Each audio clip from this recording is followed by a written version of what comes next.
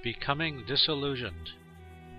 This Becoming Disillusioned is a Buddhist academy located in the suburb of a coastal city, at a good distance from the hustle and bustle of the metropolitan area.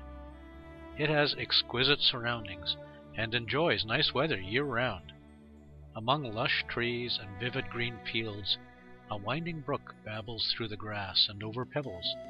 Nameless flowers bloom lavishly on vines and bushes, giving off subtle fragrances. Birds, chirping melodiously in the woods, fly through treetops and in no time reach the clouds.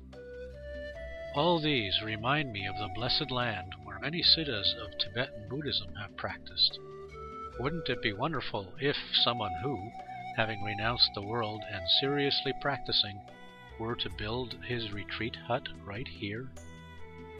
When Lord Atisha was about to leave this world after he had completed his Dharma activities both in India and Tibet, a student yogi, Cha Tsokcha, made his pledge, "Master, after you pass into nirvana, I will practice diligently."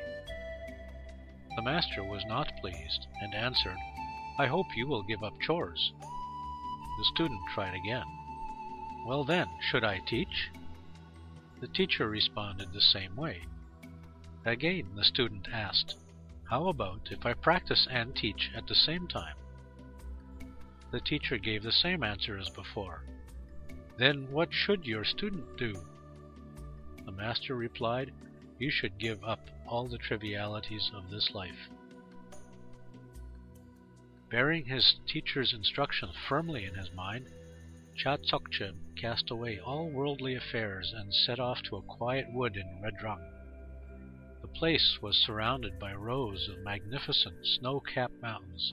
Numerous waterfalls from the melting snow rushed down among the boulders, nourishing the trees and meadows, and sustaining the harmonious birds and animals in the forest.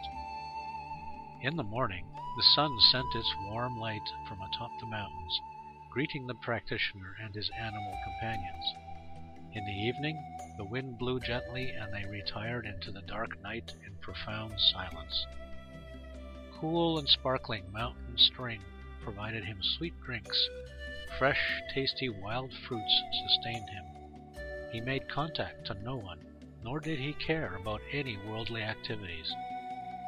Persistently he practiced until the end of his life, and finally attained the level unreachable by ordinary people. 8th of January, year of Renwu, February 20th, 2002. Written at the secluded backside of the Minnan Buddhist Academy.